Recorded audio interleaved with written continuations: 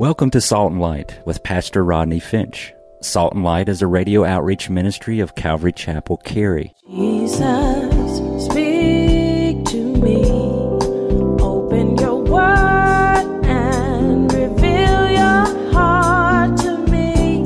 Salt and Light is a series of verse-by-verse studies through the Bible, focusing on its practical application to our everyday lives. Salt and Light is recorded live at Calvary Chapel, Cary in Apex, North Carolina. Stay tuned. At the end of the program, we will give you information on how to contact us, so be sure to have a pen and paper ready. Today, Pastor Rodney will be teaching from the book of Matthew, chapter 24. So grab your Bibles and follow along. Now with today's teaching, here's Pastor Rodney. There is still yet a future fulfillment. Daniel chapter 9, verse 27.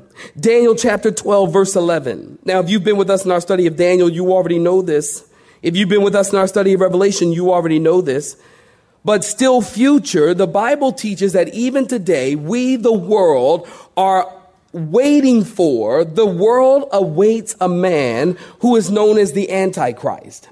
The Antichrist is going to come and bring peace to the Middle East. Now, you've got to understand something. The conflict that is going on in the Middle East has largely to do with who will occupy what portions of land. But more importantly, it has to do with who will occupy the Temple Mount. And so there is a man who is going to come on the scene known as the against Christ. And this man is going to solve the Middle East crisis.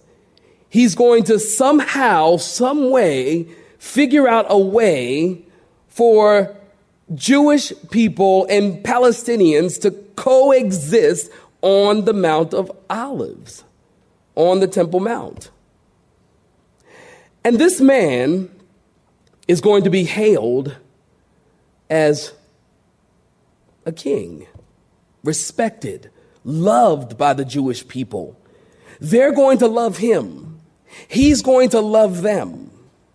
And they're going to think he's their friend. But midpoint in the tribulation, 3.5 years into this 7-year tribulation, he's going to break his covenant. He's going to build the temple, and the people of God, Israel, Jewish people, are going to get back to temple worship, of which they are preparing for even as we speak today. And they're going to be involved in temple worship and back to the old ways. And right about the mid 3.5 year point, this Antichrist is going to break his agreement with Israel at midpoint in the tribulation. And he's going to go into the temple. He's going to desecrate, divide, and violate the temple, which is an abomination which shall cause desolation. It is also at this point, at the 3.5 year mark, listen, at the 3.5 year mark, it's at this point that this man, the Antichrist, is going to proclaim himself to be God. He's going to force every man, woman, boy, and girl to take the mark of the beast, the number 666. He's going to force every man, woman, boy, and girl to worship the image. If you refuse the mark, you seal your fate. If you take the mark, and you don't worship the image, or you refuse to take the mark, and you don't worship the image, you won't be able to buy or sell. No bread, no food, no utilities, no existence.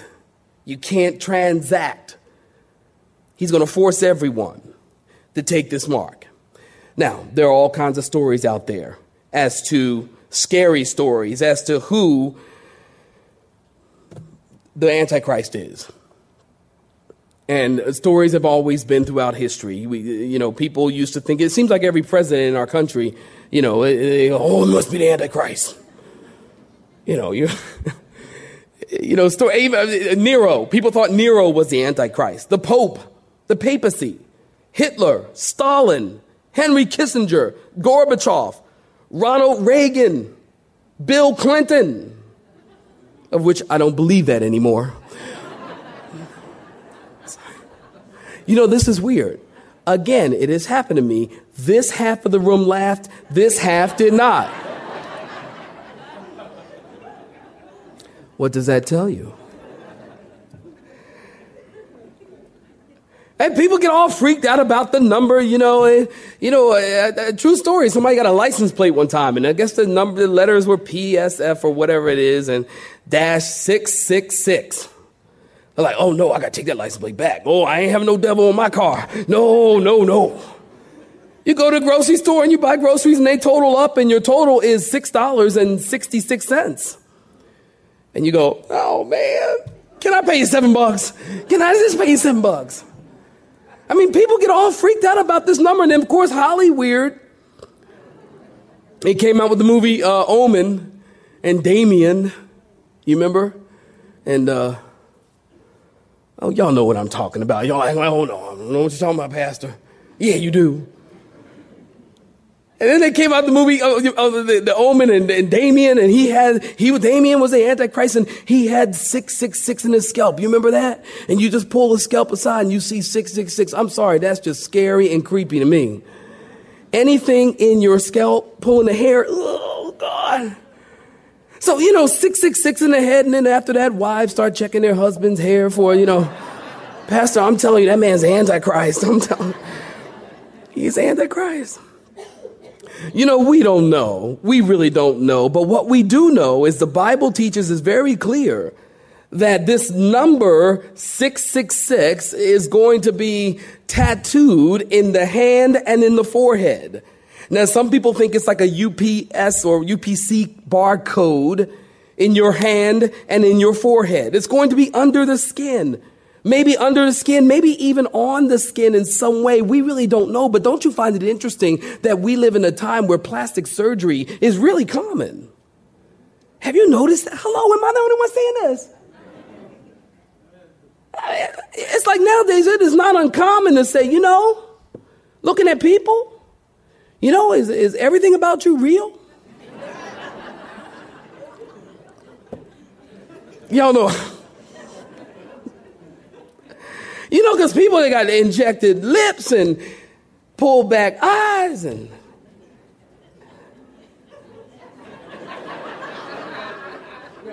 y'all pray for me. But I'm just saying we are living in that. Look, I live in the world too. We are living in a world where plastic surgery, it is going to be, you understand? I just honestly believe that the Antichrist, and I think the world is moving in a direction where things are going to be just common. When it's time to take the mark, it's going to be, oh, sure, no problem. No big deal. I mean, we're all doing it. Everybody's got tattoos are just as common nowadays as earrings. I remember a time in tattoos in church. Ooh, you wasn't saved. Something we had to cast it out and all kind. No, nowadays tattoos very, very, very common in church and even among Christians. We get Christian tattoos. What are Christian tattoos?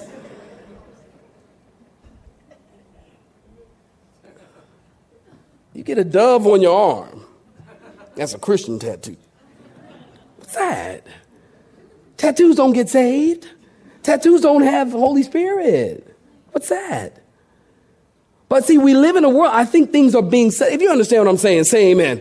I'm just saying that I think things are moving in that direction. And so it's going to be in your hand and your forehead. Why? Because if you lose your hand, you still got your forehead. Not unless you lose your head, then, okay, we got a little problem. But I mean, so you lose your hand, so what? Anything you need, you just run your head over the scanner. I mean, go get some gas in the car. Beep. Go get you a bucket of chicken at KFC. Drive up to the drive-up window. Beep. You don't even have to stop. Just beep. You need some, a burger. Beep. Extra bacon. Beep. Beep. I mean, so...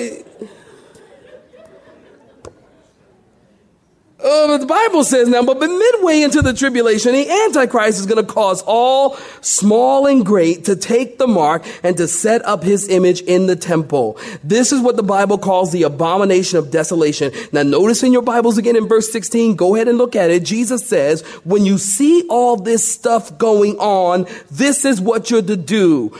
Run like the Dickens. Head for the hills, man. Flee like a fugitive to the mountains in verse 16. Get out as fast as you can. If you're resting on the housetop, which is like a patio in those days, Jesus says, don't go down to take anything with you. Don't waste a few moments. And when you hear the news about the abomination of desolation, if you're working in the field, don't go back for food or your luggage in verse 18. And woe to a pregnant woman and to those nursing babies, because they won't be able to waddle as quickly when you're nursing a baby. You might be captured and you might be killed in verse 19. And then pray that your flight not be in winter, so your travel will be easier. And pray it be not on the Sabbath. Again, very Jewish. Jesus said this because in Israel, did you know, on the Sabbath, buses, taxis, trains, planes, and automobiles, they stop. They shut down on the Sabbath. Did you know that elevators are programmed to stop at every floor on the Sabbath? So Jesus' point is this: nothing is worth the risk of delay once the Antichrist takes over. Running is your only hope. The abomination of desolation, when you see that, that's a sign of his coming. Well, here's another sign of his coming: worldwide chaos. You see it in verse 21 and 22. Jesus said there will be great tribulation such as not been seen by the world or will ever be seen again. If those days weren't shortened, no flesh would be saved. Now, this could mean, talking about the shortening of the days, this could mean that God will divinely shorten the 24-hour period of time. We don't know, but what we do know is Revelation chapter 6, verse 12 through 13 talks about during the tribulation, there's a great earthquake and the sun became black as sackcloth and the moon became as blood. We know Revelation chapter 8, verse 12, during the fourth trumpet judgment, the sun, the moon, the stars were struck and they became dark, and a third of the day did not shine. Revelation chapter 16, verse 10, the kingdom of the beast became full of darkness and people gnawed their tongues because of pain. And they blasphemed God, and they refused to repent. In other words, God is going to change the universe, and there will be worldwide chaos for his enemies and protection for his kids, talking about the shortness of time. This could also mean that God limits his wrath to 3.5 years. Had you ever thought about that? He cuts off his wrath to 3.5 years. That would tell us that God is not out of control even during the tribulation. Well, what's going on? Oh, things are out of control. During the tribulation, that's what will be happening. That's what people will be saying. But God is in much control because at the 3.5 year mark, he cuts off the wrath. And he begins to show mercy. And I love that about God because that teaches me something of the nature and the attributes and the characteristics of God, that our God is a God of mercy. And Wednesday night when you come, we'll talk about it. In Habakkuk chapter 3, verse 2, it says, "O Lord, revive your work in the midst of the years. In the midst of the years, make it known.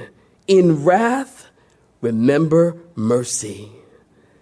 God remembers mercy even in his wrath. Now, we, on the other hand, in our wrath, I'm going to tear you up. I'm going to tear you limb from limb. But God, no. God remembers mercy. Say amen, saints. That's a good thing.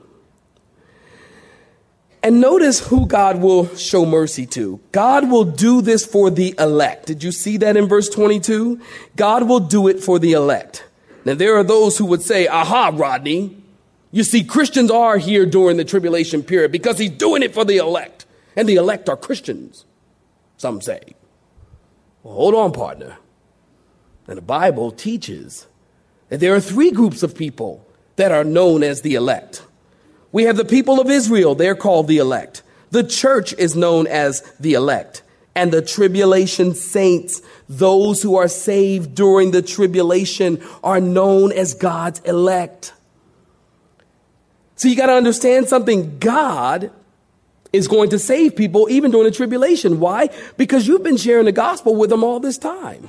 You've been telling your friends about Jesus and about the fact the rapture's coming and they should be ready. But listen, let's face it, not everyone's going to be saved. We want everyone to be saved, but not everyone's going to be saved. There are some people who are going to be left behind. And those people who are left behind during the tribulation, then they are going to get saved because they're going to remember that you told them. They're going to listen to that CD that you gave them of the end times events. They're going to pop it in and they're going to know what to do. And they're going to be saved. So they're tribulation saints. God is going to shorten and protect these days for his people, those who are still living during the tribulation period. But I can't understand for the life of me why anybody would want to be living during the tribulation period. Oh, it's true. People have said to me, you know what? I say, well, you want to get saved? Man, you got to get saved for the rapture. The rapture's coming. You got to get saved. They go, well, I don't think I want to get saved. Man, the tribulation is going to be terrible. It's going to be a time such as the world has never seen, nor see again. You got to get saved. No, I don't want to get saved. I think I'll wait until the tribulation and see what happens. I'm like, that's stupid. That's just dumb. I mean, why would anyone want to wait? Why not get saved? Why not give your life to Christ now and avoid all these things? Why not give your heart to Jesus now? And see, the Bible teaches that the rapture is going to happen when the last Gentile gives their life to Christ. Man, the wisdom and the knowledge of God, the omniscience of God, that he knows the last person to give their life to him, the last Gentile to be saved, and then the rapture of the church is going to happen. That's awesome. So let me just say to you, if you're here this morning and you're not a Christian, then please get saved today so we can get out of here. You holding us up, man. I mean, think about this. If you knew the last person to get saved, say it was like a family member or whatever, a friend, and you knew that they were holding us up, you probably take a gun at them. You go, look, you better get saved right now. Get saved. I'm going to start counting. 10, 9, 8. You want to get saved? 7. You would. Because I know the Bible teaches that when the last person gives their life to Jesus, then the rapture of the church is going to happen. But why wait? Why wait until the tribulation period? There's going to be worldwide chaos. Number 3, not only that, but widespread confusion. We just read it in verse 23 through 27. I mean, think about this. You're still here during the tribulation. You're thinking, man, I should have listened when Pastor Rodney was teaching all that get saved stuff. And then during the tribulation, you're going to get saved. You're going to give your life to Christ. You're going to become a believer. And then you're going to run for refuge. And you're going to be hiding. And you're going to be looking for the Messiah to come. And then someone comes to you while you're waiting for the Messiah. And they say, hey, I am the Christ. I am the Messiah. Jesus says, don't believe that. And then many are going to do this during this time. They're even going to have signs and wonders following. In other words, these guys during the tribulation are going to have hell-given supernatural power. Hell-given supernatural power. And the Bible's very clear. 2 Thessalonians chapter 2 verse 9 says, the coming of the lawless one is according to the working of Satan with what, saints? All powers, signs, and lying wonders. Don't you know? That's why when people say, man, they got signs and wonders over at this church, I'm like, and? Man, signs and wonders. Oh, we got to find signs and wonders. Pastor Rodney, how come we don't have any more signs and wonders? Like, man, you want to see a sign? Well, I got a sign for you. I'm looking for Jesus Christ, not the Antichrist. I don't need to see. I believe in miracles. I believe in healing. But I do not look to those things as proof of some sort of spirituality, because I realize that all comes from the Lord. If you understand that, say amen. That all comes from God. No. I'm looking for Jesus Christ, not the Antichrist. Well, number 4 in our outline is going to be unthinkable carnage. Would you look at it again in verse 28?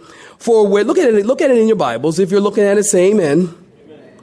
All right, that was 4 of us. All right, let's try it again. If you're looking at it, say amen. Verse 28, wherever the carcass is, There the eagles will be gathered together. Now there's everyone's favorite verse. What does it mean?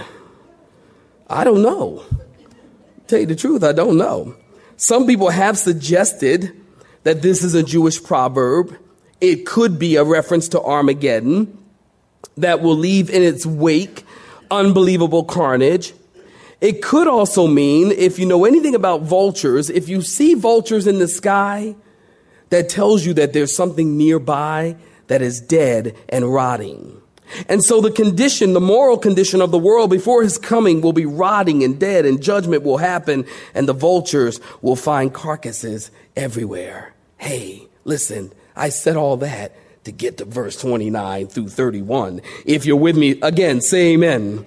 Immediately after the tribulation of those days, the sun will be darkened, the moon will not give its light, the stars will fall from heaven, and the powers of the heavens will be shaken. And then the sign of the Son of Man will appear in heaven, and then all the tribes of the earth will mourn, and they will see the Son of Man coming on the clouds of heaven with power and great glory. Amen. You know, got to tell you, one time, my wife and I out in Southern California, we're driving in the car. Raise your hand if you know who Greg Laurie is. Raise your hand. Okay, that's a good number of y'all. Well, Greg Laurie is a popular evangelist and Bible teacher. And so we're riding in the car, and there's a Bible teacher on the radio. And he says, Jesus is coming with power and great glory. And Elvira looked over at me. She said, did he just say Jesus was coming in power and with great glory? I said, no. He ain't coming with Greg Laurie. I mean, he might be with all of us, but not with just him. Woman, don't you know your Bible?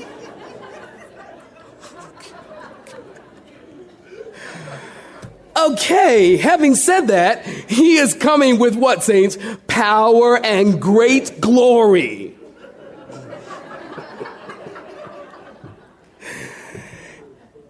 And he shall send his angels in verse 31 with a great sound of a trumpet, and they will gather together his there. That word is again elect from the four winds, from one end of heaven to another. Before you close your Bibles, right when it looks like Satan has control, there's going to be a heaven quake. And Jesus is going to be returned. The Bible says in Revelation chapter 1, verse 7, every eye shall see him, even those whom have pierced him.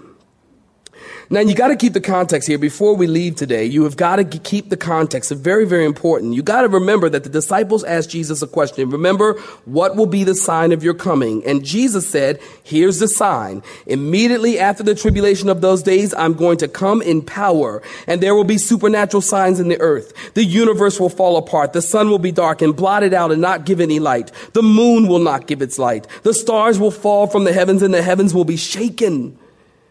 And all the tribes of the earth will mourn, and Jesus will come in power and in great glory. Man, great glory means full revelation. That tells us that, remember Adam and Eve, Israel, Moses, Peter, James, and John, they all saw a glimpse of his glory. But the saints, the believers, we will see him in great glory. We will see the full revelation of Jesus Christ. And then he's going to send his angels to gather the elect. Who are these? Well, these aren't the tribulation saints. This is a different word, and it literally means all those who are chosen. That means that all of the people from the Old Testament who believed in God, and all of the people in the New Testament who believed in God, and all the people from the church who believe in God, and the 144,000, and all of those people who have fled to the wilderness, all of the people of God who are the elect will be gathered together in that day, will be in heaven with Jesus in that day, and it will be party hardy with Jesus forever and ever and ever and ever and ever and ever and ever and ever. And someone once said, oh, what a time it will be when we're in heaven with Jesus. Oh, what a time it will be. What a day it will be. Victory _ at last. for the believer. You have been listening to Salt and Light, a radio outreach ministry of Pastor Rodney Finch and Calvary Chapel, Cary, located in Apex, North Carolina. Join Pastor Rodney Monday through Friday at this same time. For information regarding service times, you can contact us at 1-800-293-0923. That's 1-800-293-0923.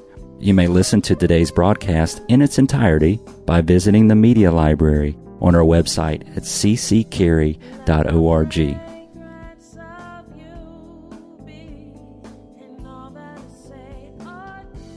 We would like to thank you for tuning in to Salt and Light and pray that you have been blessed. Until next time, may you be salt and light.